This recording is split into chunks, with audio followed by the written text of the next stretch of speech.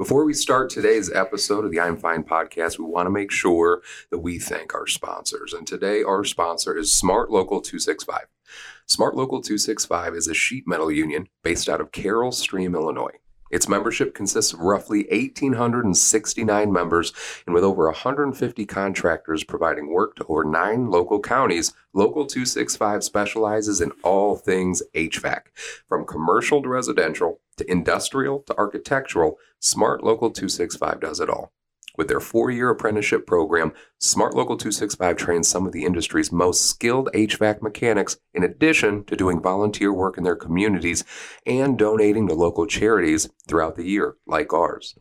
For more information on locating a qualified contractor or how to become a member of Smart Local 265, please visit smart265.org. Welcome to today's episode of the F.I.N.E podcast. On today's episode, we're going to talk about the great outdoors, being veterans and doing what we're doing in the outreach community now when it comes to veterans.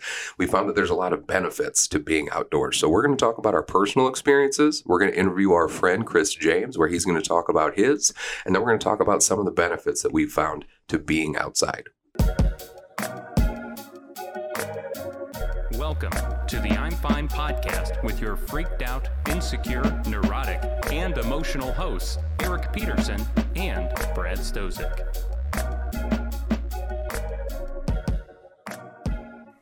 Somebody at Dunkin' today, because you went to Dunkin' before we went to Dunkin', did somebody pay for your coffee?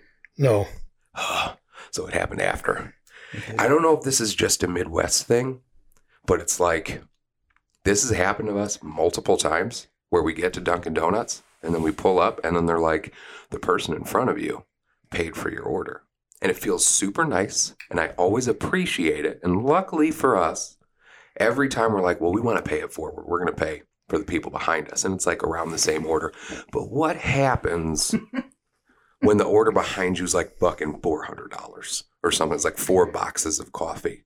Like, are you obligated to... Like, is it a good thing? No, you're committed. I feel like you're committed, You're committed. right? You got to go. You have, really? So I went in for like a black coffee, like a small black coffee. And then the guy behind me got like 6 boxes of coffee and like 3 dozen donuts. And somebody paid 99 cents for mine. And now I got to pay $578 for the person behind me. It's like, that is Midwestern hospitality at its fucking finest, I feel like, though. You know what I mean? Just people paying for each other's shit. Well, that day I'm not from the Midwest. I know. Yeah. So here we are. I really appreciate you being on here with us today, Chris. So thank you for taking the time. Yeah, absolutely, to be here, man. And it's cool for a few different reasons. It's really cool because 1, you're our friend. 2, you're a veteran. 3, you started helping our organization when it comes to what we're doing with our outreach stuff and Troops on Trails.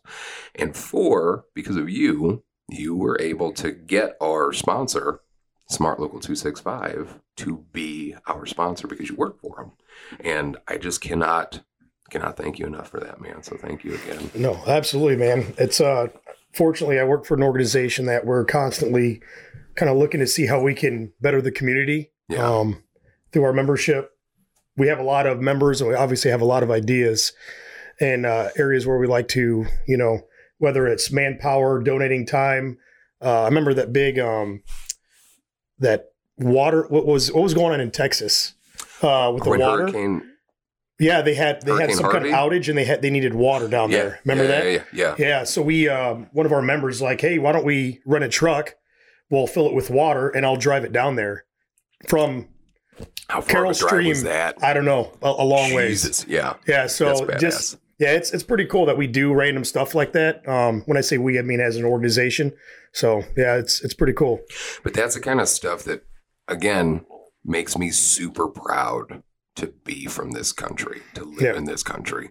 Because it's like, whenever a natural disaster happens, like there's that quote by Mr. Rogers, like that his mother said to him, where it was like, whenever you see, and I'm paraphrasing it, but it's like, whenever you see something terrible happen, you'll always see people running towards whatever that problem is, like a fire or whatever. There's always people running towards it, not just people running away.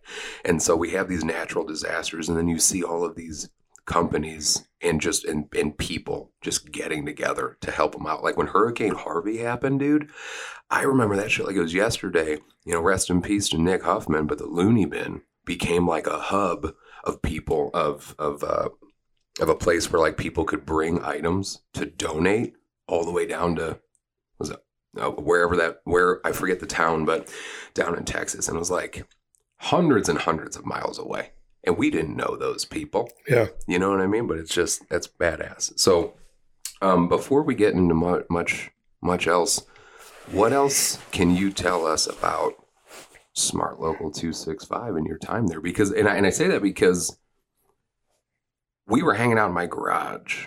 What was that, like a couple weeks ago or something? Yeah. And it sounded like you were doing an ad, and you weren't. You were just talking about how much you genuinely appreciate the company you work for. Yeah. And I feel like that's a very beautiful thing that not a lot of people get to feel. So would you mind kind of talking a little bit about why it is, in addition to what you just mentioned about all of their philanthropic efforts, like why it is you appreciate what Smart Local 265's done for you? No, for sure, man. And that's kind of I wouldn't say it's a pretty in-depth answer, but it's got many facets to it, if that makes sense. Yep. So for me, kind of my background a little bit, Marine Corps. Mm-hmm. When is it? Let's see, 2003 to 2007, EAS in 07. Tried a few different things. I kind of specialized in welding, so I got some welding jobs when I got out of the Marines. Tried my hand in Alaska. Went to Alaska for a little bit. Lived on a glacier, so I could work with a dog musher for. No shit. Yes. I did not know that. That was wild. A good buddy of mine, Carl Goodberlet, moved to Denver. He kind of got into dog mushing for an actual organization or like a tourist company, if you will. So he moved up to Alaska, started mushing dogs up there on a glacier, literally like where you're sleeping in a tent. You take one shower a week, all that crap. So he called me. He's like, "Hey man, we're looking for a couple of dog handlers. And I mush dogs. You want to come be my dog handler?" So, dude, what the fuck? That sounds awesome. Yeah, it was fucking awesome. So went up to Alaska. So I'm sorry, getting down the rabbit hole, but either way, kind of transitioned from that. Tried a few different things. That's kind of where I'm leading into the union and full-time musician. Before I got into the trades, playing guitar, singing a little bit. And then a buddy of mine, Kevin Haberzettel, worked for a company, Jameson Sheet Metal, out of Plainfield. And he's like, "Hey," he's like, "my boss is looking for, some good hands." So I had to apply, I had to take the aptitude test. And then I got into the apprenticeship program through Jameson Sheet Metal. And, at first it was kind of one of those things, what did I get myself into? Because this is a brand new, skill, craft that I've never done before. Sheet metal, I was a welder, but that's kind of how I got my foot in the door. I think me being the age I was, and maybe having a little bit of a life experience with the Marines kind of helped as well. But shortly after I got in, I kind of saw what it was all about and the camaraderie within the organization itself, and how, we're just talking about that guy that said, "Hey, how about I'll go rent a truck, we'll fill it full of water and we'll drive it down there." Right. Total on his own dime, one of those things. It was pretty awesome. And I was kind of looking, and little stuff like that was happening all around. And I know everybody in this room can kind of attest, Brad and Eric, you guys getting out of the, military, wondering what's next, where's my life going to go? And how can I fit this piece of the puzzle? You know what I mean? That is life kind of thing. It's crazy because you don't know where you're going to fit in and how it's going to look for you moving forward. And you're trying to find that sense of purpose, sense of belonging, that when you got out of the Marines, Marines, Army, no matter what you did in the military. But one of my first cool experiences, a mentor and friend of mine, John Daniel, who happens to now be the president of my local, at the time, he was a business agent and I was an apprentice. I was like a second or third year apprentice, and I wanted to do an Ironman. So it's a triathlon. And he said, "Well, how about Smart Local 265 sponsors you? We'll buy the tri kit, we'll buy the clothes, however we can help, we'll help gas, the hotel, we'll sponsor you. We'll put our our name on your bib, whatever. But I was also doing it for the Edith Sanford Breast Cancer Foundation. It was to raise money for that. And because they saw what I was doing for breast cancer research, they wanted to be a part of it. He jumped at it because he's like, man, this kid is, doing something kind of cool. So we want to be a part of that. And then they paid for quite a bit of that and sponsored me so I could go do this race. And ended up finishing. And I was a pretty impressionable person. And, at any new job anybody takes, I think that they're easily moldable. They're kind of sponging up things, looking at, realizing which one of the bosses is going to be an asshole, which one of the bosses is cool, what they can get away with at work, what kind of jokes and shit like that. Mm-hmm. So I'm like soaking all this in. I'm like, man, he didn't have to do that, but that was pretty fucking cool. Right. That he just wanted to help. And so little things like that. And then they have all these things, and I can't speak for all of the locals, but they really value family a lot in my organization. So they have all these things throughout the year that you can bring your kids to, like Cookies with Santa. And that's, they hire Mr. and Mrs. Claus. They do this whole big thing in our hall. And, once a year they do like NASCAR races. One thing I want to get into a little bit later is Union Sportsman Alliance, which is getting into the outdoor stuff. Yeah. They're huge with Toys for Tots. They are huge with Toys for Tots. We also, one thing that they make our apprentices do is 6 hours of community service a year, every year. You told me about that. That's awesome. Fucking cool, man. Yeah. I mean, the fact that they're making that part of the curriculum, so they won't allow them to progress to the next year of the apprenticeship program until they fill that obligation. And it's just awesome. When I just did that, I helped out with a race recently. For I got your 6.5K for those two police officers. Like I say, you helped out. Well, what I'm getting at is my organization. They're like, hey, do you need volunteers? It's like, always, yeah. So they sent out a mass text blast to, what was that number? 1,000. Yeah. To like 1,600 members. They sent a text to every one of them, say, hey, reach out to Chris James. It just,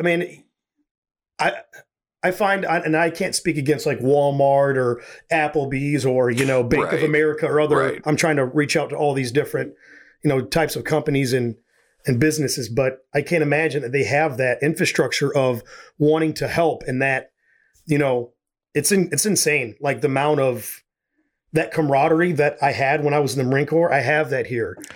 It really is cool. They care. They have different campaigns that they'll run throughout the year. I'm trying to think of the one that was recently started. I got your back. And that's about, having each other's, our brother and our sisterhood, looking out for each other on the job site. They have member assistance programs where it's about, crisis intervention. And they have these people that have been sent to this training that are within the membership. So if you're in a crisis, whether it's financial, it's drugs, alcohol, suicide, anything, these people are trained to look for, key signs and if someone's struggling and how to get them the help that they need. Again, man, it's like they have all these, and it doesn't matter about the pay that we make and the benefits. Like that's just cherry on top. The foundation of, and really the fabric of what Local 265 is all about really is making a kind of, what is the old saying, leaving this life better than how you found it? Yes. Kind of thing. Yeah. That really is ingrained in our, in this organization. So, well, the one thing that I like that you mentioned, there's a couple of things that you mentioned that I want to touch on. Sorry, quick. No, that was kind of 265 vomit. No, dude, no. One of the things was you mentioned that you help out with a guy at your 6.5K. You can politely go fuck yourself. That's like, that is between you and Brandon are the ones that kind of started and spearheaded that entire event, right? Which is, I think, just worth mentioning because it's a phenomenal event for a phenomenal cause, a guy at your 6.5K. But also the one thing that you mentioned was the camaraderie that you felt going to the union, going to Smart Local 265. Yeah. And that's one thing that unions as a whole, I always felt, in my opinion, since I got out, had over a lot of other job opportunities because they always reached out they always had a very pro-veteran environment. And like a lot of veterans that I knew when they got out, they would gravitate towards unions because they worked towards fostering that camaraderie and that team environment that like you miss when you get out of service. And like, I know I missed it. And I had a few different jobs and I was always working by myself because I would prefer to work by myself because I didn't feel like I had the team that I could count on. And so it makes a lot of sense that, you know, it was such a good fit and why it's such a good fit, not only for you, but for like a lot of other veterans as a whole. So I think that's really awesome. So I didn't think that was just vomit. It's just great that they support you and everything else that you do like that. Well, not only that, but one thing too that definitely you guys will be able to appreciate is they are huge in the veteran community. Mm-hmm. So before we sponsored Project Headspace and Timing, we were big with it's up near Carroll Stream, but it's a homeless veteran shelter that they were with for years and years and years. But again, it's not that they just don't want to help just them, but they want to see who else. You know what I mean? So they kind of, not that they pushed away from them, but this is kind of perfect timing, Project Headspace and Time. Matter of fact, the shirt that I got on is Remember the Deployed. Every year they come out with a new Remember the Deployed. They got the POW MIA patch. And then it's always to the troops. At the beginning of every meeting that we do, we have one meeting a month, they always say the Pledge of Allegiance, and they always have a moment of silence for any past members, retirees that have passed on, and for the military, anybody that has given their life for the sacrifice of the country.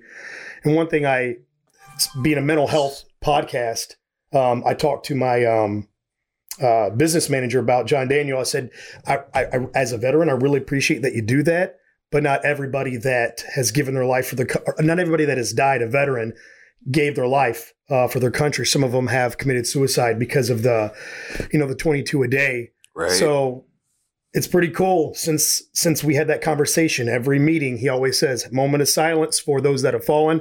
And then he says those that we have left behind for the 22, because he pays homage to them it's pretty cool, man. They're huge with veterans. They're insanely big with the veteran, not only local 265, but Smart International sheet metal workers. They're huge because we talked about the fallen outdoors, getting into that's a good segue to get into the outdoors segment, but they're huge with connecting veterans outdoors. So, yeah.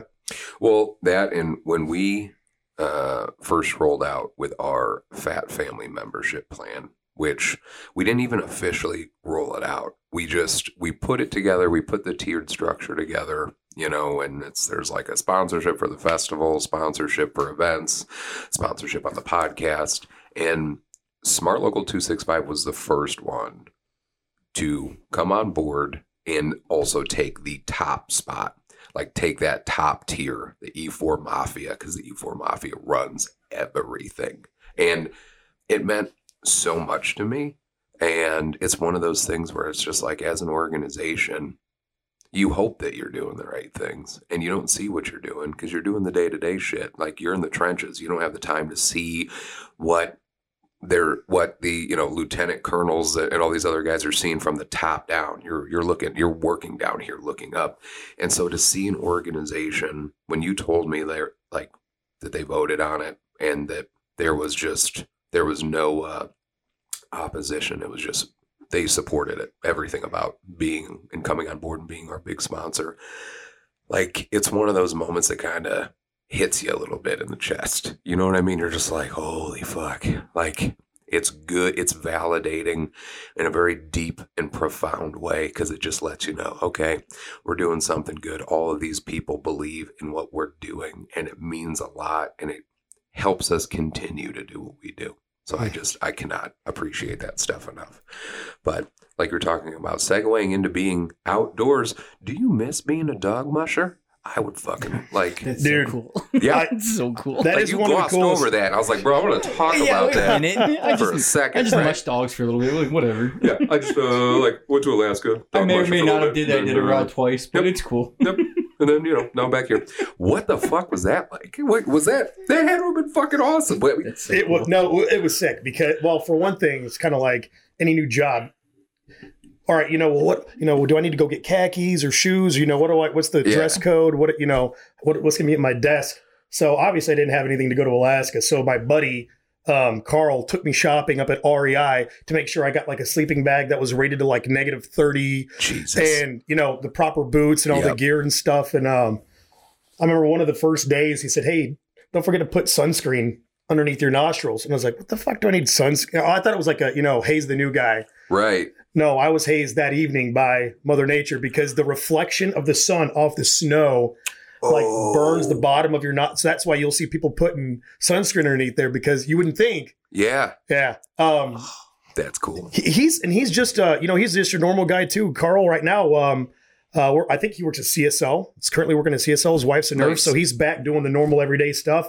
He just kind of found his way out to Colorado and ended up working as a dog handler for this musher for a company that.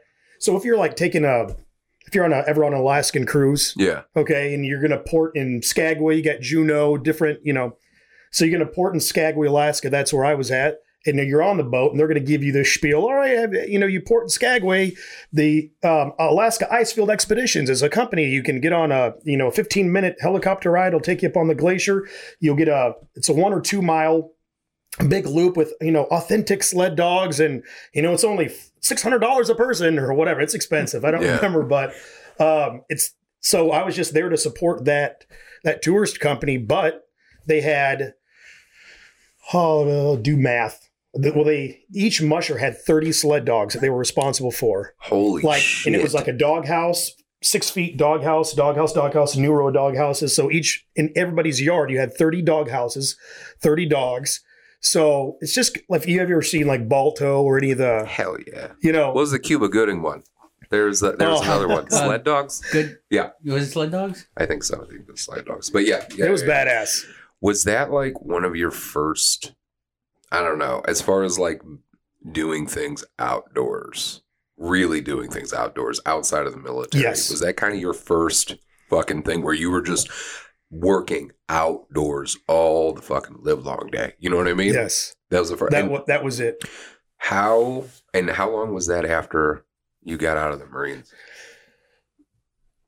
Got out, 4 years, I think. I got out in 2007. I think that was around 2011 or 10, 3 or 4 years, somewhere in there. Okay. And then when did you start doing ultra marathons? Was that in there too somewhere?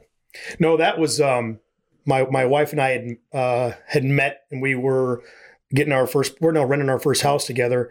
And I remember the Jenny Goodwin was Jenny and Steve were our landlords. Matter of fact, Steve, shout out to Steve if he's listening to this. He's the Chicago Bears facilities manager or something. He takes care of the stadium. Oh, that's up cool. There, yeah, that is pretty cool. So they moved up to the city. That's why they left their house. Like, well, hey, we have to meet on this day because we can't meet on the original day to give you the keys and sign the contract. It's like, oh, why is that? She's like, I got to go run this ultra marathon. It's like, what the fuck's an ultra marathon? Yeah. So she's like, oh, it's this 100-mile race. I'm like, and I'm like shitting my pants. Yeah. 100 miles, what? Like running? Right. She's like, yeah, running. I'm like, how many days? She's like, well, 30 hours. So I'm like, yeah, exactly. I'm like, I've never even heard of ultra, marathons. Mm-hmm. So anyways, that was back in 2000 and would have been 11 or 12. And then that's when I started getting into, before then I'd always done like 5Ks or just around town stuff, like I Got Your Six. I'd sign up for something like that, or Ashley Can was a big one. Yep. And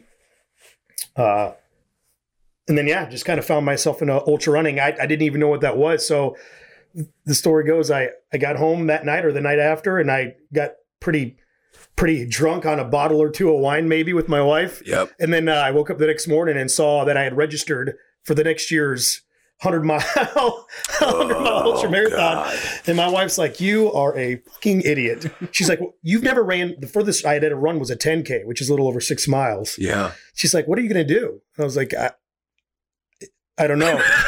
So she's like, what? So her and I sat down together and we looked for a bunch of smaller races. Like, first I found a half marathon. So I signed up for that. And then a marathon is 26 miles. And then the ultra is anything over over 26 miles. So the 50K is like around like 31 or 30 miles, something like that. Okay. So instead of signing up for a marathon, I just signed up for the 50K, which is just a few miles longer. So I did a 50K, then I found a 50 miler, signed up for that. And then, so I kind of built my way. I signed up for these races, training for the 100. Not a smart move. I would not suggest. No, but in doing that though, that was really, I would say that was my first experience with outdoors where I found that serenity, that meditation. Right. Because in Alaska was definitely my first job outdoors, but it wasn't as much. You're busting ass all day. I had 2 mushers, so each one of them had 30 dogs. I had 60 dogs I was responsible for helping with, scooping shit.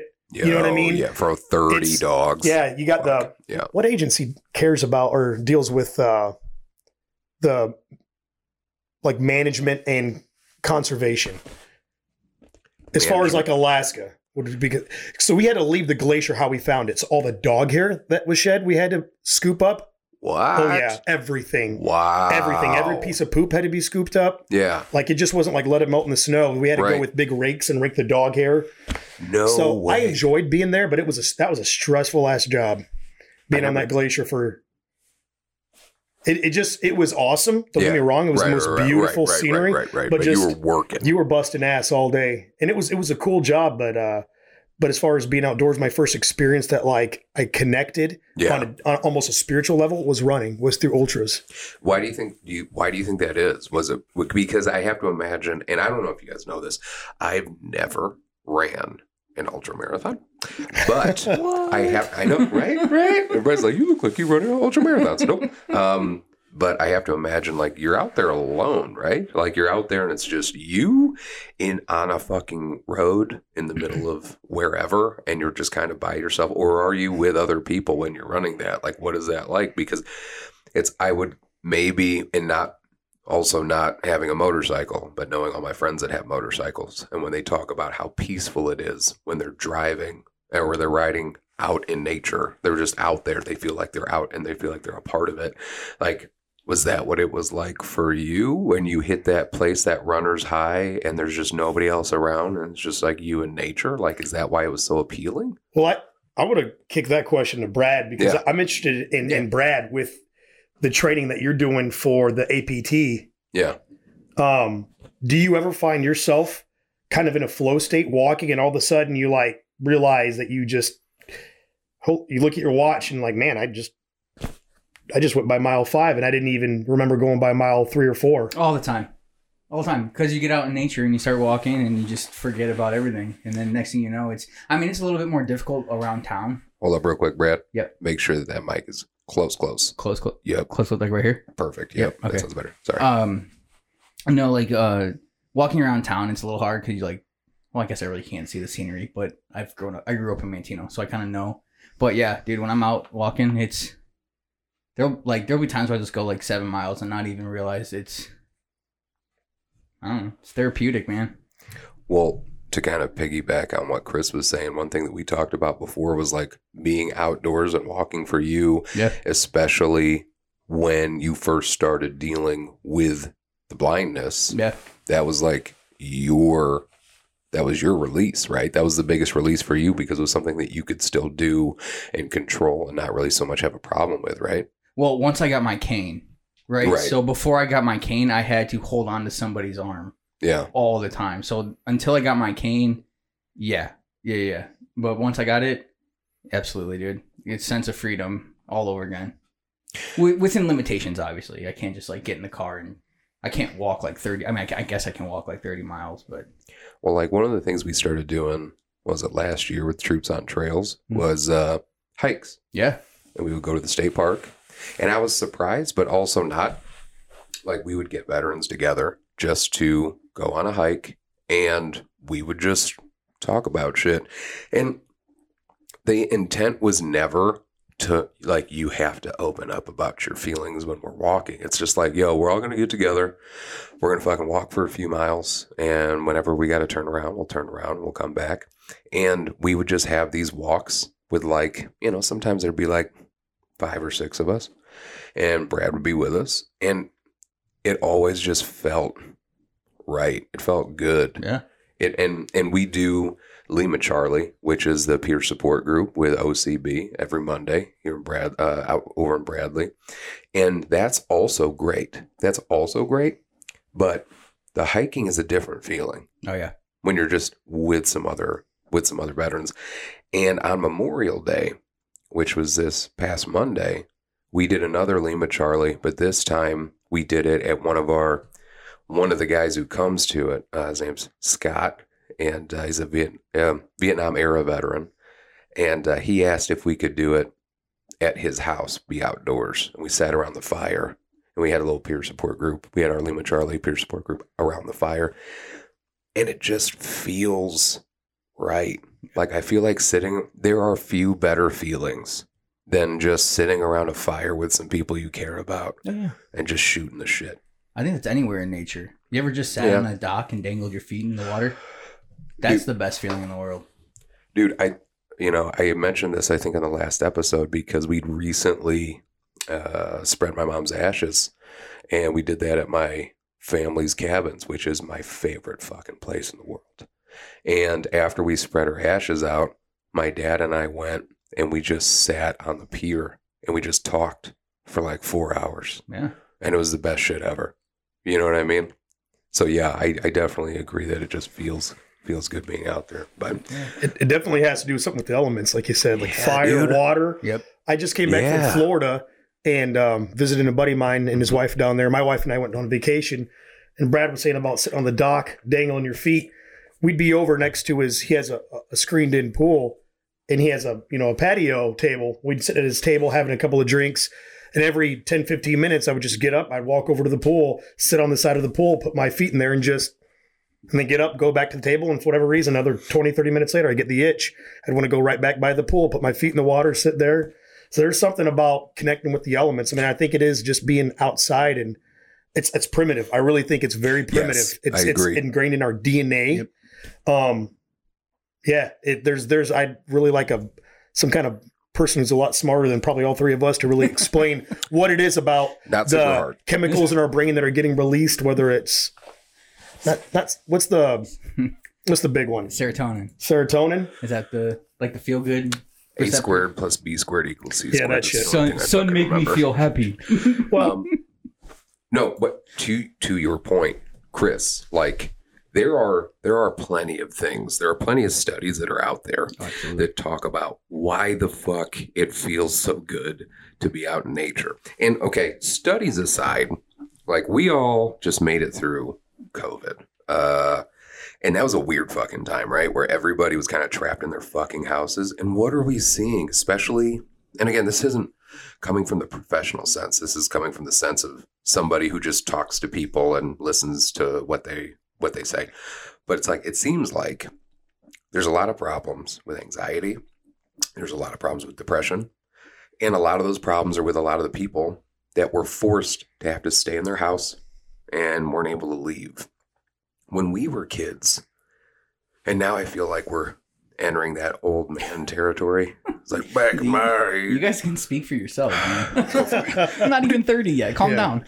Bro, you are talking to... I'm an elder millennial. Okay, I'm an elder millennial. I don't know if Chris is a millennial technically. I think, are you outside of that, or are you the eldest millennial? I think it's around 384? No, well, yeah, somewhere around there. Because I know I am, but I know I'm right on the cusp. God damn it! So respect your elders. I do. Bradley. I'm just saying. when I was a child, we were outside all the time. Oh yeah, right. And we had, I remember when like we did have video games and shit, and we would play those when it was like raining or whatever. But we were always outside. Yeah. We were playing neighborhood night tag, running around our entire fucking neighborhood. On the weekends, you were out from morning until evening. Like you were just out. You were riding bikes, playing sports, doing what the fuck ever, and it just felt so good. Yep. And now I can't help but wonder, especially when it comes to like kids, because I know we all here have kids. All of our kids are around the same age. It's like you spend so much time inside. Yeah, like it would probably make you feel a little bit more anxious. Like when I got out of the military, Well, when I stopped deploying, period, my first job that was in an office, dude, it felt fucking weird. Yeah. Like I felt closed off. I felt claustrophobic. And I just started getting that anxiety. I just wanted to be out. You know what I mean? And you can't help but wonder if like science would also kind of say that there's something there too. Oh yeah. You know what I mean? Like one quick study that I did find, according to the American Psychological Association, the article's called Nurture by Nature. Psychological research is advancing our understanding of how time in nature can improve our mental health and sharpen our cognition. So it's a whole article that just goes into that, talks about all the cognitive benefits about spending time in nature. A topic University of Chicago psychologist Mark Berman and his student explored in a 2019 review. They reported, for instance, that green spaces near schools promote cognitive development in children, and green views near children's homes promote self-controlled behaviors. So it goes on to talk about how they looked at kids with like ADD and everything like that. And just not only does the color green help instill some calmness, which they believe is because of how it reminds us of nature. Yeah. But it's having those spaces and having those kids outside is so beneficial to them. And it's like, it shouldn't be much of a surprise to us because we grew up in that shit, right? Yeah. Like, what were you outside all the time as a fucking kid? Yeah. Yeah. One thing you said that study, do you think, I would have to say some of that is more than just a placebo, or I don't know what you would call it, but it has to be biological because of oxygen that trees give off. You know, you got that mental clarity if you're in the city and you're not around trees versus you're working from home or you're in a park or whatever. I just assume you're going to have more mental clarity because of, I don't know. I'm not, again, A squared plus B squared, but. I remember that. Yeah. So I recently talked to a veteran who we got into a treatment facility. And this veteran had been into a couple of treatment facilities. And the first treatment facility he was in for mental health was in a big city. It was fine. He did pretty good. He got out of it. And then he needed to go get some more help a little bit later, months later. And so we went to a different facility. And this other facility, it's actually for a company I work for, called Banyan Treatment Centers. It's in Gilman, Illinois, which if you don't know, it's kind of out in the middle of nowhere. And it's at this big, it's called Banyan Heartland. And, it's called Banyan Heartland. And it used to be owned by Oprah. It was like a spa place or something. It's this gigantic farmhouse surrounded by other farmhouses in the middle of the fields. And I talked to the veteran when he was there. I went out there and I saw him. And I was like, hey, how's your treatment been going since you've been here, man? And he goes, I'm able to think out here. He said he just feels more clear because there wasn't as much stimuli. I think that's part of it. There is stimuli, obviously being, but it's natural stimuli. Yes. Yep. Yeah. It's not like the car horns and the smog and concrete and steel. Yep. It's rude people. Right. Yeah. You're able to think. And like we've talked a lot before about walking meditations and how beneficial it is to walk. Dude, I do it all the time where I take walks at night. Yeah. And it's just a different vibe. It just feels so good. I do a fair amount of public speaking. Like I got to do a commencement speech recently for Kankakee Community College and stuff like that. And before I have to do any speech where I'm talking in front of hundreds or thousands of people, I will always the night before try to take a walk outside. And I won't listen to anything. I'll try to, no headphones, nothing. I just take a walk outside and just let my brain process things. And it's almost to me like have either of you guys ever done like a sensory deprivation chamber, like a float tank or anything? No. You ever tried one? No. So I definitely recommend it. There's a place called Float 360. It is in, I think, Naperville. and maybe Crown Point. But you get into this big, it's almost like a giant bean, and the water is the same temperature as the air. So, and there's enough Epsom salt in there where you can float. And because of the temperature being the same, and you can have it pitch black in there, you feel like you're floating. And the reason why they say it's so beneficial, sensory deprivation, is because they say it's like really good for your mind. And I'll usually do it maybe 2 to 4 times a year. And it's really good because what I do on the other side is pretty, like, a lot of my work is pretty stressful. And that really helps me clear my mind because it's complete sensory deprivation. But I've noticed that I get the same feelings when I'm out in nature.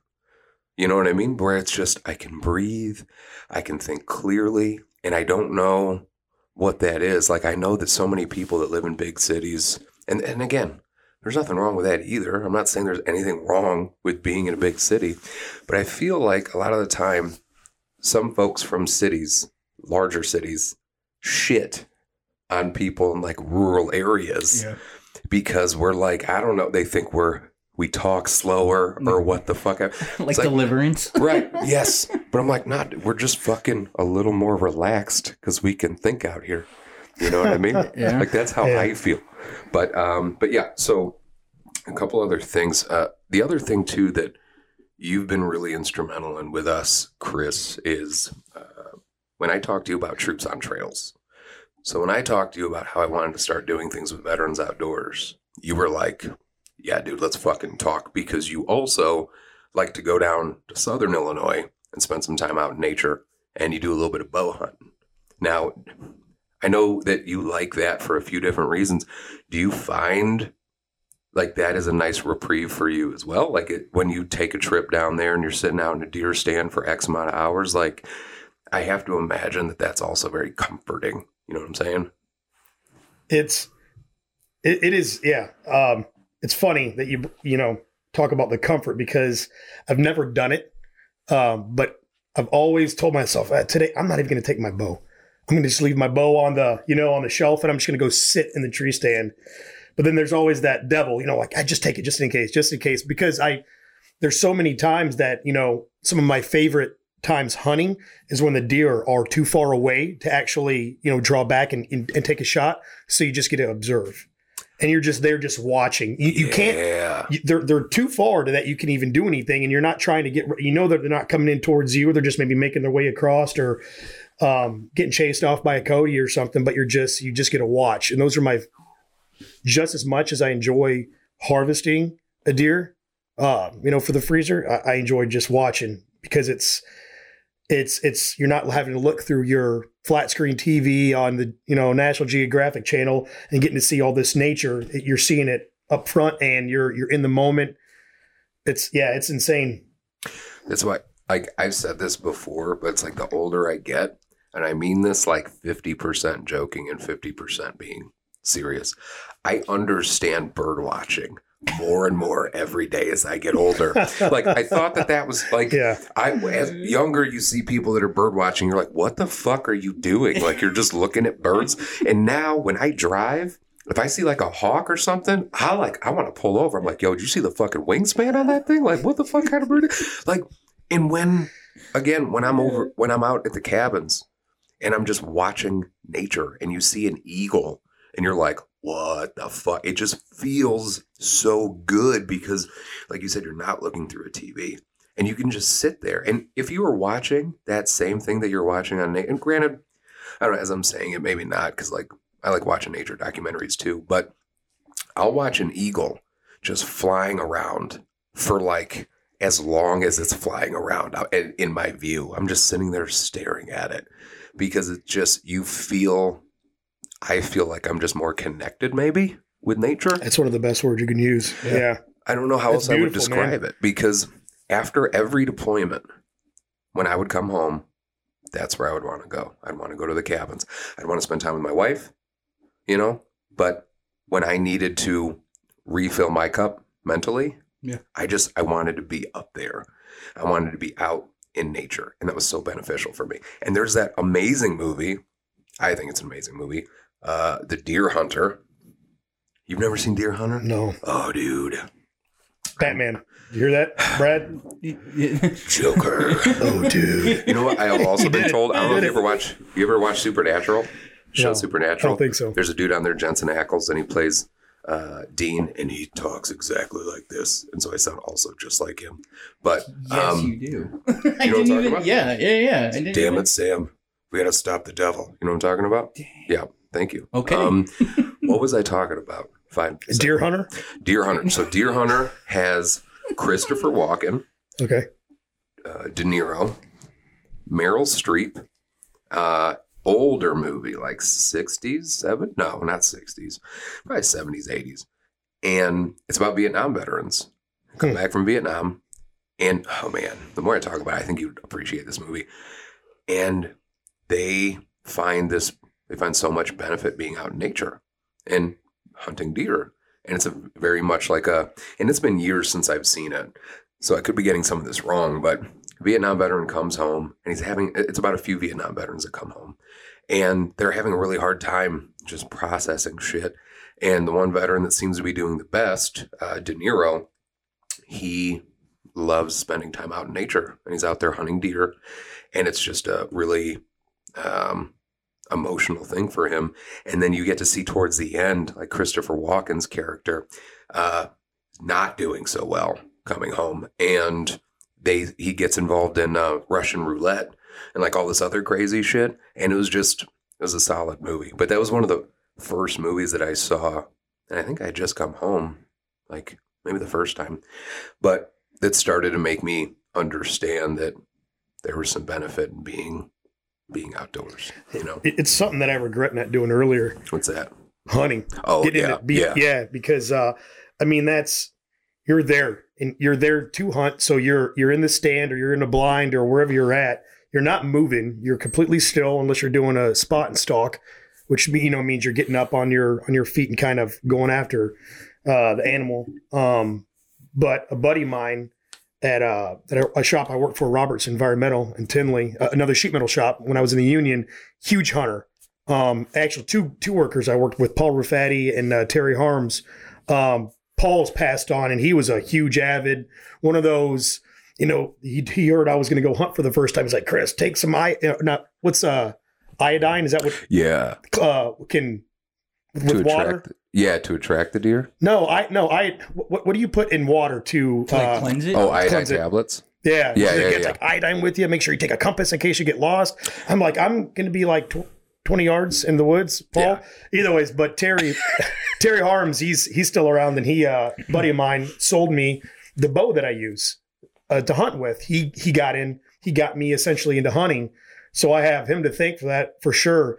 And after the first year or two, I'm like, why the hell didn't I pick this up before? Because that clarity, that focus, that drain, it's a drain. You're in the stand and shit that mattered 3 hours before, you sit in the stand and you're watching the sun come up. It is nothing cooler than being pitch black. You can't see anything. And then all of a sudden, you can watch the sunrise and you're sitting there and then all of a sudden you think you're seeing stuff. Is that a deer? It's too dark. I can't see it. And then whatever it is, it's just, you're in the moment. You really are observing it, and you're not to sound too much like I'm in Fern Gully, but you're one with great fucking movie. You're one with nature. You're connected. You are really connected. And there's nothing more beautiful and surreal than sitting in a tree stand and just watching stuff like a hawk or a bird or even a squirrel or whatever's out in nature, whether it's the grass blowing around in the wind, listening to the sounds. You can hear something behind you, but you're afraid to look because a deer might see you move. It might not be a deer, but all these you are so hyper-focused. Your senses are heightened, right? Because you're like, that's why it's also mentally draining, hunting for a long period of time because you are on such a heightened state. But I don't know, maybe that's when you're more receptive to let things in because you're picking up on sounds and sights and everything. And so I don't know, man, I regret not doing it any sooner than I did. I know everything happens for a reason, know. Right. But just based off that, it sounds like I should go hunting more because you said the most exhilarating times, like before the sun comes up, like, is that a deer? Is that not a deer? That'd be me all day. Is that a deer? Is it not a deer? just because of Brad's sight, he's hyper focused in other areas, jokingly, but really, that's why I throw shit. Brad's like, no, time. listen to how it's walk. It's not a deer, it's a squirrel. Shit, all right, thanks. You know what I mean? Yep. Just because he'd be. Jokes aside, when again, getting back to when you had that conversation with me about like how beneficial you thought being outdoors was, how much you like bow hunting and everything. Well, we like Project Headspace and Timing, we got linked up with Border Town Guns out in Moments, and our boy Kenny Sane, who is amazing and an instructor out there, and we started doing archery classes out there, right?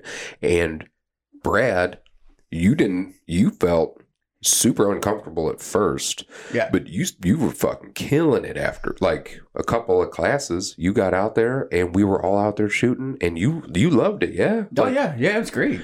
It was real fun. That was pretty awesome watching you shoot. Just kind of a testament to what you're not afraid to do, you know what I mean? Or the stigma of ice, having eye blindness, you know what I mean? But being out there pulling back, having Kenny right there by him, raise your elbow, do this, whatever. Just that was cool as shit to see how they're killing it. I think because I've never done it before, it was just like being at boot camp. I've never shot a gun before, and if you just like listen to what they teach you, you can actually like enjoy it. And do it great properly. Analogy. So it's that, and I feel like with you just needed to know like your positioning, like your posture and everything like that. And then once you felt comfortable with that, you got into a groove, because your shot groups, I felt like they were pretty good. You know what I mean? It's not like you were shooting all over the place. Like you had that target out there, and then you were settled in. And then I talked to you about it after when we were driving home, and you're like, dude, that was really, you really enjoyed that, and you surprised yourself. It sounded like to me, right? Well, I'm hoping to be cast for the next Rambo, so we'll see. Like as the next Rambo? Yeah. Take over for Sly? Yeah, like Rambo Jr. or something. Did you see the last Rambo movie? Where he had a 50 cal on top of that truck?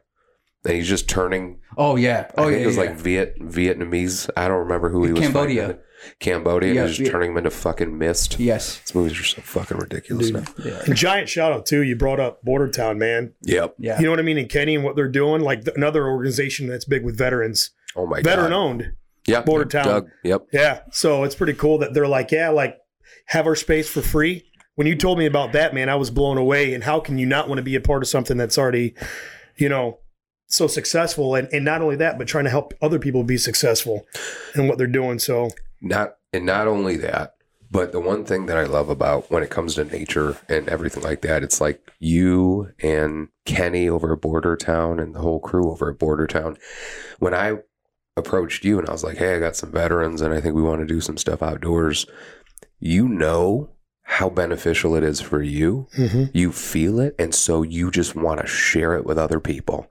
And so like you, Kenny, and so many other people have been so welcoming and so encouraging and so supportive, because you know the benefit, because you get the fucking benefit. So you're like, hell yeah, man, you're struggling, dude. This, I know how this makes me feel, and if it makes me feel this good, I want it to make you feel this good. And so whenever people are that encouraging about things like that, that also tells me like, yo, there's fucking something here, right? Like there's some fucking benefit to being out here. So yeah, doing archery and planning for some trips later this year where we can bring some veterans out and just make sure they're out in nature.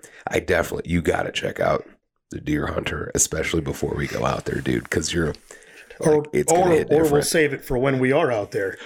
Ooh, fuck crack a couple bush lights. Hell yeah. And see, that's bush lattes. Going into that's one of the coolest things about being at deer camp is you come out of the woods, everyone sharing their story, whether you got a deer or not. Oh, this thing came 20 yards from me. You know what I mean? I pulled back and maybe my arrow rattled and my arrow rest and it heard me and then it took off. But, oh man, my blood was pumping, and the part of that camaraderie. You're talking about sitting around a fire at night. Yes. You know what I mean? Sitting on our fire, we'll put the laptop up. We got the Deer Hunter on. Everyone's watching. It's just, that to me is almost just as important, if not more important than, because everyone's taking their own individual experiences, what they went through that day, and they're sharing them with each other, which is then bringing that community of whatever it is, 2, 3, 4 people even closer. And you're able to create that bond and that experience and the memory that can last a lot through hunting. And real quick, not to keep going too far into it, but we were talking about archery. Yeah. And that is awesome. Yeah. If you are have any kind of mental health issues or whether it's stress, anxiety, PTSD, depression, whatever it is, pick up something like archery because that teaches you to be focused, have patience. You know what I mean? Especially, patience is a big one because, and I'm not a great archer by any stretch of the imagination. I'm still fairly new. I've only been hunting for about 5 years, but getting that thing at full draw and knowing when to release and that shot control, not trying to punch the trigger just like you would with a pistol. You know what I mean? Punching that trigger. So it's all about your target, breathing.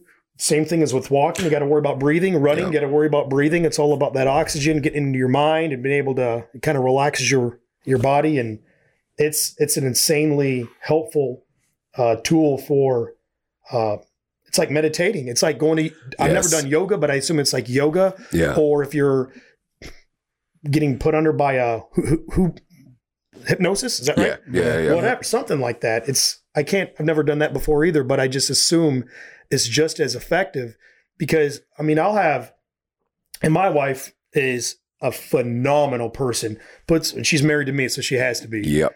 I know we can all attest. Yeah. And the fact that she even lets me do hunting to begin with is awesome. But let's just say her and we had a little bit of a bout. You know what I mean? It's over the car. I don't know where the car keys. Where'd you put the car keys? I don't know. Well, you had them last. We're arguing about something dumb. Wife shit. Yep. It's the same thing as getting in a tree stand as it is Brad going for a walk or you going for a walk or me out running. You get to clear your head. It's that drain. You come back, you feel a little bit regenerated, more energy, which is funny because you just got to exercising. Yeah. But you have that mental energy that you didn't have before. And that same thing that hunting, it's the exact same, that state of zen that you'll get in with walking or running that you can get in with hunting.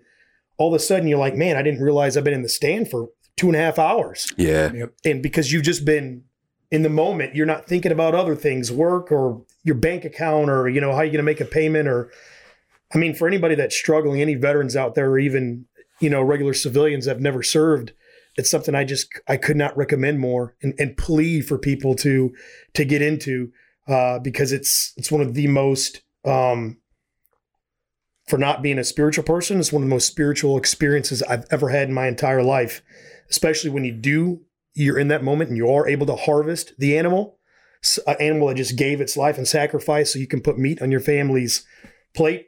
And then 3-4 months later, your family's eating that meat that you harvested with your own 2 hands. You know what I'm saying? It's even more spiritual. That's very heavy. And it's, you're seeing that nutrition, that organic, you want to get in that whole rabbit hole, non-GMO and no antibiotics, hormones and all that. Your kids are eating that stuff and you're like, knowing that I don't know, man, it's like a full circle thing. And then all you think about is when the next season's coming back around so you can put more food in the freezer. So I don't know, I can go days and days talking about hunting and the benefits. And the one thing too is, so I not a big hunter. I'm just starting to get into it, like with the archery and everything like that. Always been a fisherman. I've always been big into fishing. I love fishing. And we were at the cabins one day and we brought some of my friends from down here. And one of my buddies is not an outdoors guy at all. And we caught, it was a northern pike. Caught a northern pike, filleted him, took and threw him on the grill. And we caught him, and within 2 hours we were eating him. And my buddy was just like so blown away by it. Like he couldn't wrap his mind around it. He's like, dude, we were just fit. Like you just caught it. Now we're just eating. And I'm like, yeah, that's not something that a lot of people are used to, but it's such a fulfilling thing because it's like, how else, again, you brought up earlier, the primitive thing of it all. It's like, I got to do something for people that I love and care about. Like I went out and I got this food, I got this meat that's going to give us sustenance. That's going to give us protein. That's going to help us get through the day. And I'm able to share that with my family, with my friends. And it's a very beautiful thing to be able to provide something like that, because many times in history, that's an invaluable gift, because food wasn't always as bountiful as it is right now. But such a necessity. Oh my God. You know? So it's such a cool thing. But the other thing too that you brought up that I wanted to touch on. So one of the other things that we did, like getting back to sitting around a fire and how, well, let me take another step back. You mentioned like meditating, what's like to go bow hunting for you. And when you look at what is meditation? What is all that shit? It's focus, right? Yeah. Right? Like Brad, you take meditation more seriously than me. That's what meditating is, right? It's focusing on something or what, right? For the most part, yeah. You do that daily, correct? It's been a while since I have, but I did do it for a while. Yeah, it's definitely very like centering and just getting back to.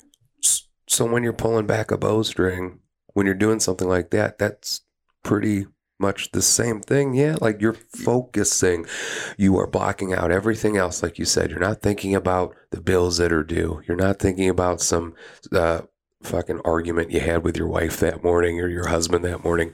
You're thinking of your body because your breathing's important, your posture's important, your sight picture, all of the things, the pieces of basic rifle marksmanship, you know what I mean? And you're thinking about the target, you're watching what you're doing, and then you're correcting yourself. You're like, okay, that one went this way. Now I need to do this. Maybe if I just change this. And you're focusing on this one thing. And I feel like that's so, because that is meditation. Like I always say, like working out for me is meditating. That's exactly what meditation is. That's exactly what it is. Because I do one where it's just like positive affirmations. So I'll meditate, and during my meditation, I'll be like, I am someone who spreads positivity. Right. I spread love and joy. And I just keep saying that over and over and over. It's the exact same thing as what you just explained.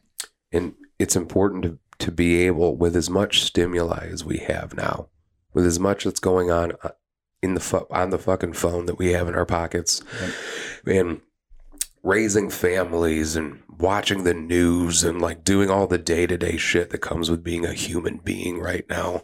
It's like you need to take those moments to be able to focus on one thing. And if that's meditating, great. But meditation comes in so many different forms, like walking in nature, pulling back a bowstring, anything like that. So I think that there are some people that discount how important it is to be able to do things like that. And if it's not for you, it's not for you. But you can't say that it's not cathartic. You can't say it's not therapeutic. You can't say it's not a release for some people. And one of the first moments where I realized that like having veterans outdoors was such a huge thing and so beneficial. One of the first things that we did as an organization, we did a kayak trip. And we did a kayak trip. We had like 8 veterans. Most of them were like combat veterans that some of them were dealing with some shit. And the plan was we were going to get together early in the morning. We had a Blackstone grill. So we were going to fire the grill up, make breakfast, get a fire going, get the plan for the day. And then we were going to go on a kayak trip. We were going to be out there for like 4 or 5 hours. And then we were going to come back to the fire. My hope, and I did this shout out to Nick Smith, who's on our board, and he's also our Troops on Trails lead and veteran, amazing, all around amazing fucking dude. He and I kind of worked on putting this together with the help of some other folks. And we said, just like with anything else, the intent is not to make people talk about their feelings. It's not, I'm not saying, hey, we're going to do this and then we're going to have a presentation about emotions and stuff. It's like, nah, man, we're going to get together. We're going to go kayaking. We're going to have some food. We're just going to fucking chill around a fire. We got there, and our hope was, because we knew some of the guys that we were bringing out were struggling a little bit. We knew that. And so our hope was that at the end of this retreat, maybe one of the guys would come to us and say, hey, man, thank you. This was beneficial. That was our hope. And if we achieved that, we were going to be very happy. Within 30 minutes of first fucking getting there and sitting around the fire, almost all the guys were talking to each other just about what was going on in their lives. Most of these guys didn't fucking know each other. We were sitting around the fire, and one guy was like, after we started talking for a little bit, and that mutual experience was shared, like, we're veterans. Yeah, I was in Iraq, I was in Afghanistan, I did this, I did that, whatever. Guys started talking about the hardships. They started talking about the issues that they were dealing with. One guy started talking about his depression and the pills that he was on. And Nick and I like looked at each other and we were just like, yo, dude, like, this is crazy. It's happening. It's happening. We've been here for 30 minutes. Like, we're not even eating breakfast yet. We're just sitting around a fire. And something about it was so comforting. The guys are just starting to like talk about shit. And then we went out kayaking. We kayaked for like 4 or 5 hours, got back. And just like what you said about guys sitting out in deer stands and then coming back to the cabin or whatever, everybody, we all had the same experience, but we all had different experiences. Like, we were all out in nature, but we're all processing things that were going on within our own lives too. And so then we get back and guys are like, yeah, man, did you see that fish that was swimming around? Did you see this when we went over here and that current started taking us?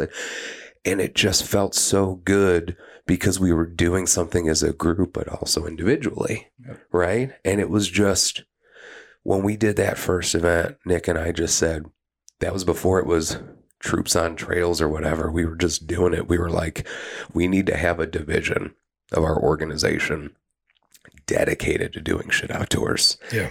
Because it's like, if veterans aren't ready, one of the veterans that we were working with there, who went to a treatment facility like a month or two later. And, which is phenomenal because we were just surrounding each other with positive people, constructive, productive conversations, people that had been through similar shit. And so it's like, from the nonprofit side, we do crisis intervention, right? We do the outreach stuff. When we have guys that are in a crisis, but they're not ready to make the decision to do whatever it is they need, when we get them involved with our outreach, when we get them involved in nature and stuff like that, we see them coming around at some point and wanting to make the decision to better themselves. And I think part of that is because, one, they surround themselves with all these positive people that have been through similar things, but also because being out in nature allows them to really peel back layers and realize some things about what's going on with themselves. Because when you have all this stimuli going on, all this stimulation, I think it's so easy to, what's the word, just kind of push everything off. Like, whatever you're dealing with, like, I don't need to focus on it because I got to focus on the bills, right? I got to fucking TV's broken. I got to focus on this. I got to focus on that. But when you're out in nature and there's nothing else to focus on, you got to focus on yourself. You have to. There's nothing else to fucking focus on. I think meditation and reflection are synonymous with each other because you are alone. Yep. And there's no distractions. You know, the word I think you were looking for was you dismiss stuff. Yes. Thank you. And yes.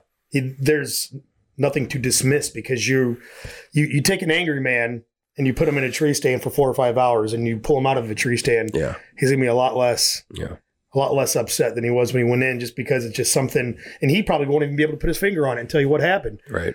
Like, I don't know. There's something. I was going to ask you both, what is your opinion? Like, do you think being out in nature is beneficial for veterans? And if so, why do you think it's beneficial? Go ahead, Brian. Yes, I do think it's beneficial. And I think it's beneficial, like we've been talking about this whole episode. You get the opportunity to clear your mind, to clear your head. You get the opportunity to focus on yourself a little bit. And I think you just, I don't know, for me, it's just, like I said, it's therapeutic. And once I started losing my vision, it was something else that I could do that I found enjoyment in.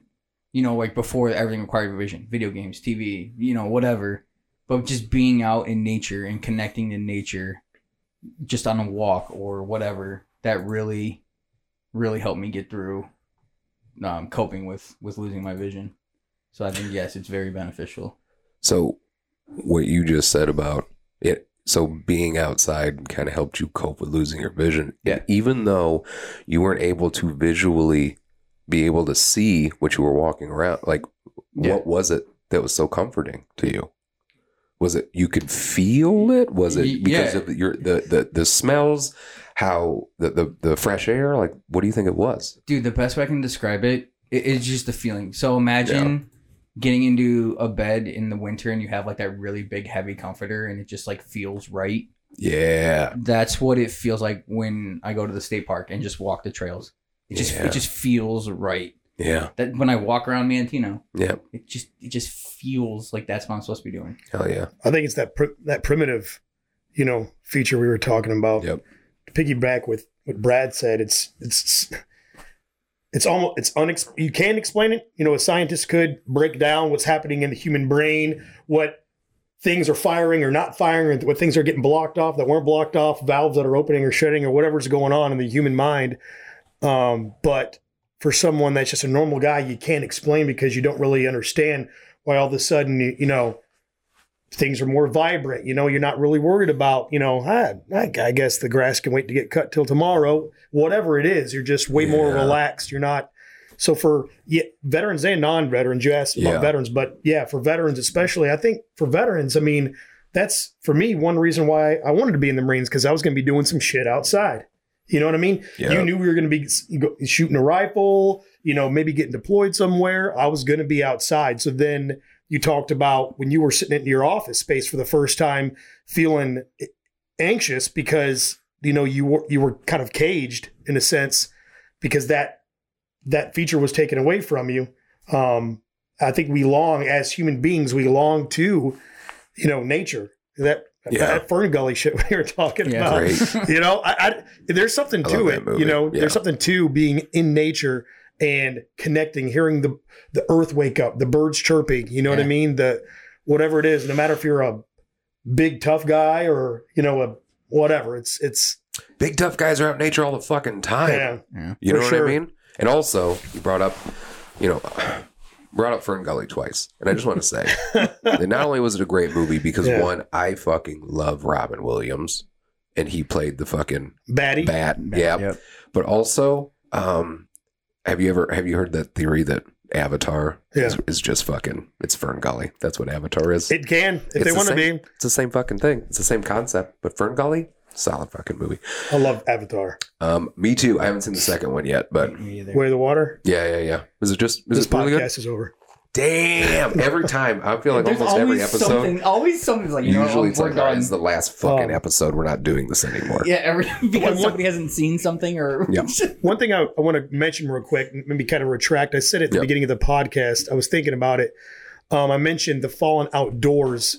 They're not necessarily related with. They're not tied into the Union in itself because I think that's how I phrased it earlier.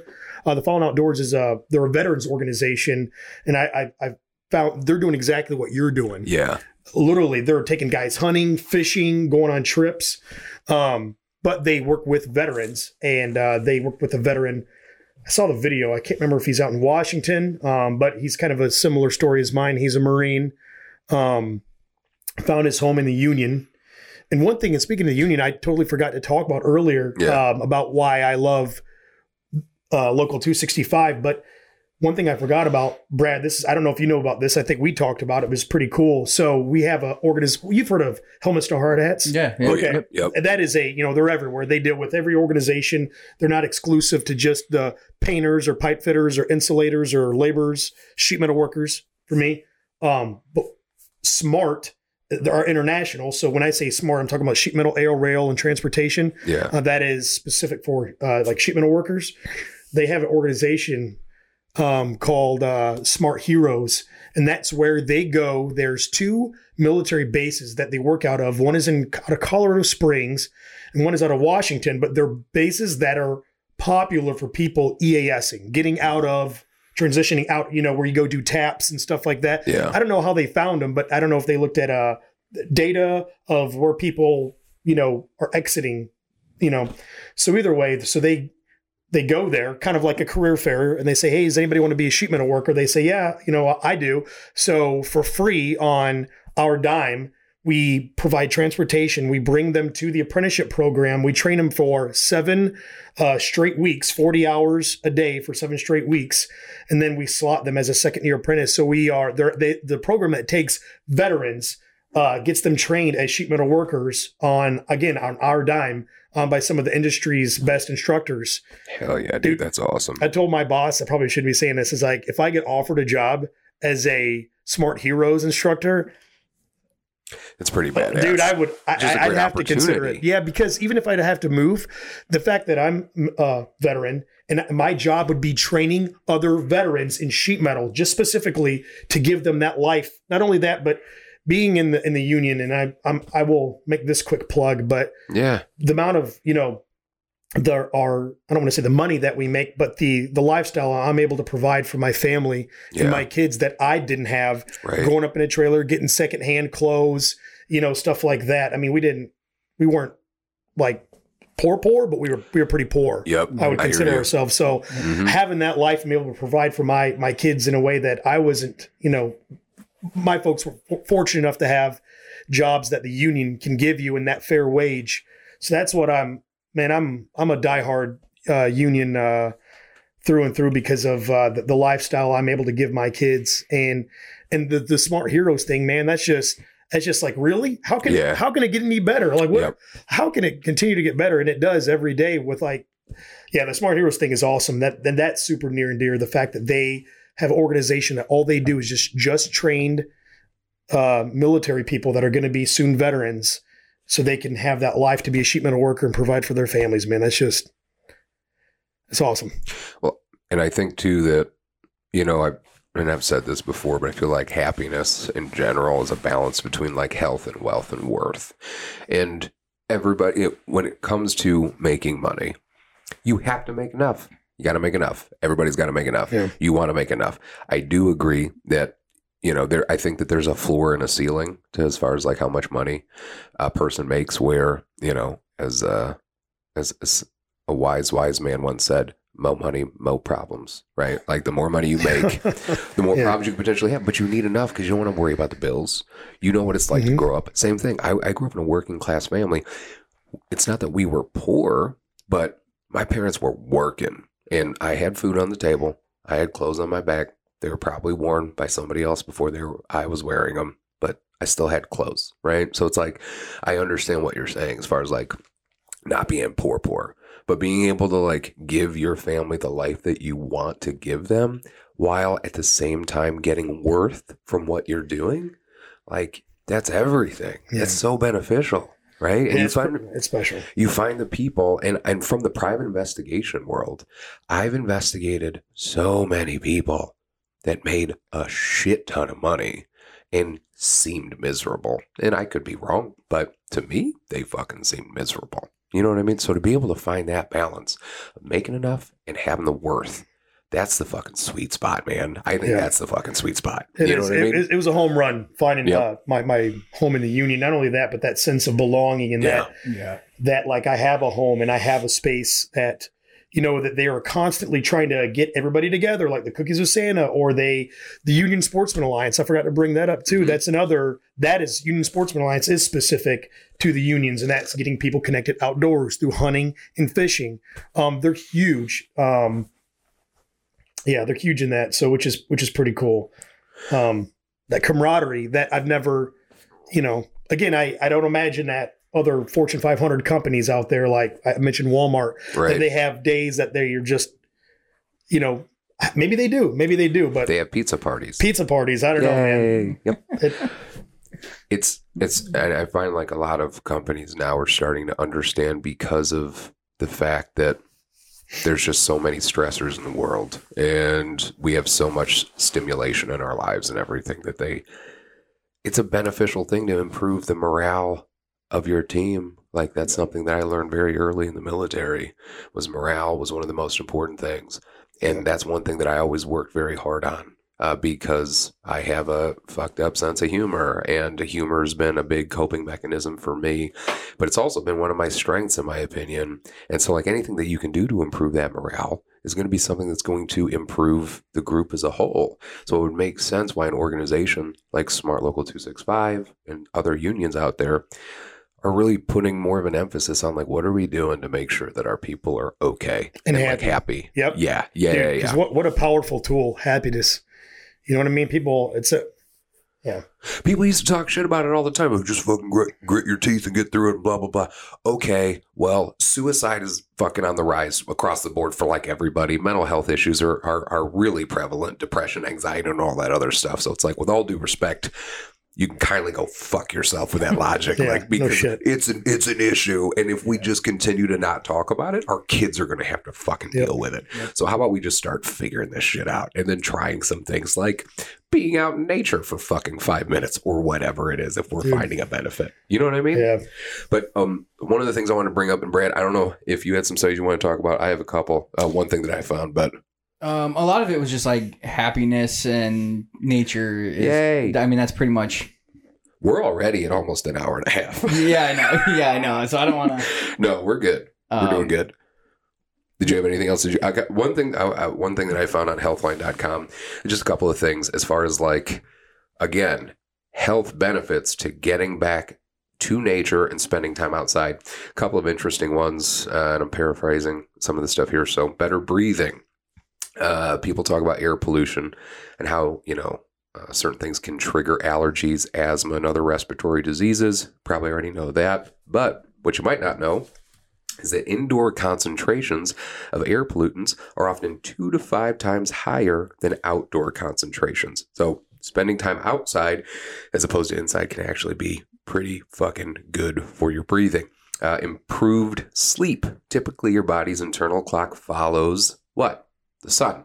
So it makes you feel awake during daytime, sleepy at night. And although artificial illumination can mimic natural light, direct sunlight has 200 times the intensity of office lights in a closed room. And in addition to that, it also helps with vitamin D3, which is a very important vitamin that you can get in your body, that you can only get, I believe, from the sun, certain supplements, and your diet. I think are the only ways you can really get that. And exposing yourself to sunlight can improve your sleep by helping you feel more tired at night, shortening the time it takes you to fall asleep, and improving the quality of your rest. And the nice thing about it, it doesn't fucking cost anything. Reduced depression symptoms. Sunlight can also help ease depression symptoms like low mood and fatigue. Light therapy can help treat both major depression and seasonal depression. Because, seasonal depression, like, I don't know how people in the fucking UK deal with it, because it seems like it's just gray there all the fucking time. Like in the wintertime, seasonal depression. I think part of what plays into that is the fact that we don't deal with the sun. We don't get the sun as much. I think that's super beneficial. So that makes sense. More motivation to exercise. Working out in green spaces could help boost your motivation to exercise in the future, in part because outdoor exercise can offer a nice change of pace from gyms, make physical activity more interesting and enjoyable, make it easier to socialize, as many gyms have unspoken rules about not talking to the person on the treadmill, which I agree with. It can also help you feel easier and less strenuous, suggesting people who walk outside tend to exercise at a greater intensity and report less exertion. Mental restoration. The modern world contains plenty of intrusive stimuli, which we've talked about: flashing screens, vibrating phones, rumbling roadways, that compete for our very limited attention. The ongoing overstimulation may raise your stress levels without you even realizing it. The natural world, on the other hand, can offer a mental and emotional refuge from when you need to unwind and recharge. In nature, soothing attractions for your senses, from the perfume of flowers to the music of a bird's song, can hold your attention without draining your mental energy. There's a research from 2020 that suggests spending time in nature can help you feel more relaxed and focused, especially when you take the time to notice your surroundings. To get these benefits, you might consider doing slow-paced, contemplative activities like hiking or kayaking. And then boosted immune function. So there's some expert guidance that suggests you're less likely to contract the virus that causes COVID-19, not to mention other viruses, when being outside. That's because air circulation can dilute the presence of viruses in the air. In fact, according to a 2021 research, the chances of transmission are 18.7 times higher indoors than outdoors, which is hilarious when you think about how we wouldn't let people eat outside or inside restaurants for a little while during COVID. And then they had like tents outside where there was no ventilation or whatever. And anyway, protection from short-sightedness. There's evidence to suggest children who spend time outside have a lower chance of developing myopia or nearsightedness. And then improved emotional well-being, which we've talked about like this entire fucking episode. So there are so many fucking reasons. So don't go outside. Don't go outside. Whatever you do. Stay inside.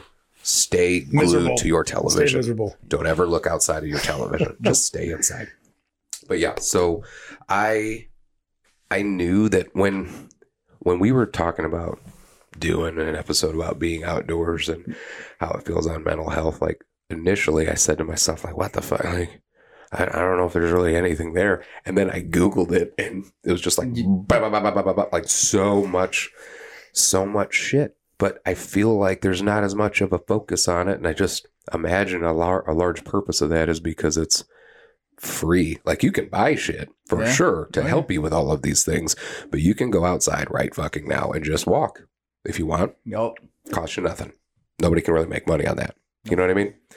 But yeah, other than that, Brad, what else did you want to say about being outdoors? How much you appreciate it? Anything like that? Anything we didn't cover? No, I think we covered it all. I highly recommend it to anybody who's feeling sad or feeling down, or just go for a walk. And you might even become famous, like me. You might even become famous, like our friend Brad. Yep, the Mantino blind man. Yep. Chris, what about you, man? Is there anything else that we left out? Anything else that you want to bring up, talk about? Maybe, one quick thing is that if anyone, because we were talking about hunting, if anyone is hesitant about hunting, because I know some people can be it's a little bit of a sticky situation or thought, but one cool thing about hunters is they're the biggest good hunters, because obviously you have poachers, stuff like that, but some of the biggest conservationists out there, because the money that you spend on your deer tags or hunting license goes into conservation to help preserve, for animals that are extinct or just land management, stuff like that. So it's a pretty cool, it's like, how could it continue to get better? You know what I mean? You're already outside, and then you're putting money back into the, the government, well, I won't say the government, but the system of conservation. So the organizations that support, the animals and land preservations and stuff like that. It's a win-win. So, well, it seems like that's one of the most misunderstood things about hunters. And I think it's like hunting has been portrayed in plenty of ways in like negative lights. Like it's somebody that, like the poachers, you know what I mean? And they're featured in movies and TV shows, and people think that like that's hunting. But from meeting people that hunt and watching the whole process and listening to how much, I have yet to talk to anybody that's a hunter that hasn't talked about the heaviness of, and just the appreciation and being connected and all of that stuff when it comes to, getting that deer, bringing that meat home to your family, like being so grateful for that deer, the whole process, the whole, dare I say, spiritual almost, like feelings that come with taking that life and knowing that that life is now going to go feed your family, and that you also financially paid into this to be able to make sure conservation and other things are going to continue to happen, to take care of the animals, to take care of the wildlife, to take care of everything. Because again,